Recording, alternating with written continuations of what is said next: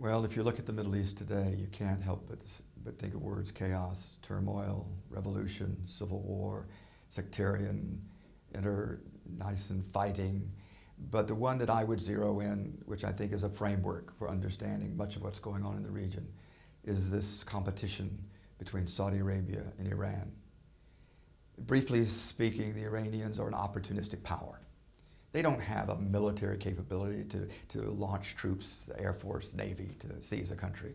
But they're very good at what we would call soft power, which is propaganda, money, arms, and actually providing some intelligence and military advisory support to various groups.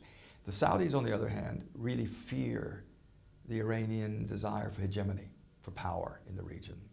And this competition does, in fact, have a religious element, which is that Iran is Shia. The Saudis are the custodians of the two holy mosques. They're the Sunni power.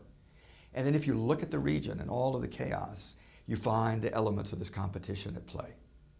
Whether it's in the Arab-Israeli dispute, where historically Hamas in Gaza has had a relationship with Iran, even though they're Sunni, by the way. If you look at Lebanon with Hezbollah, which is a Shia organization, heavily involved, heavily connected to the Iranians, both with arms and money, and now fighting in Syria on the side of the Syrian government with the support of Iran, because Iran is supporting Assad against the Sunni uprising. And you have the Saudis and the other Arab Gulf states supporting some of the resistance forces, which are Sunni resistance against the government.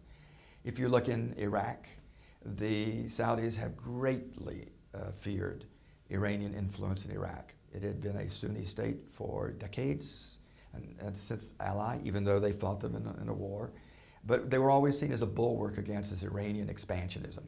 And now they think we, the United States, by toppling the Saddam government, the Sunni government, that's a better way to phrase it, have given the country over to the Shia. So they see their northern border. Go to Yemen.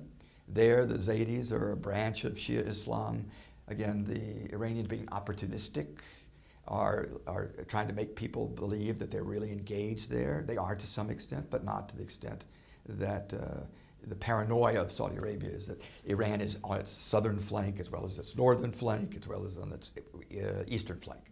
So behind almost all of these troubles is that competition between Saudi Arabia, representing the Sunni monarchies particularly, and Iran. And I think, but just to throw a little bit of a monkey wrench into this what looks like somewhat neat picture, and that is Daesh, the ISIS, this Islamic State.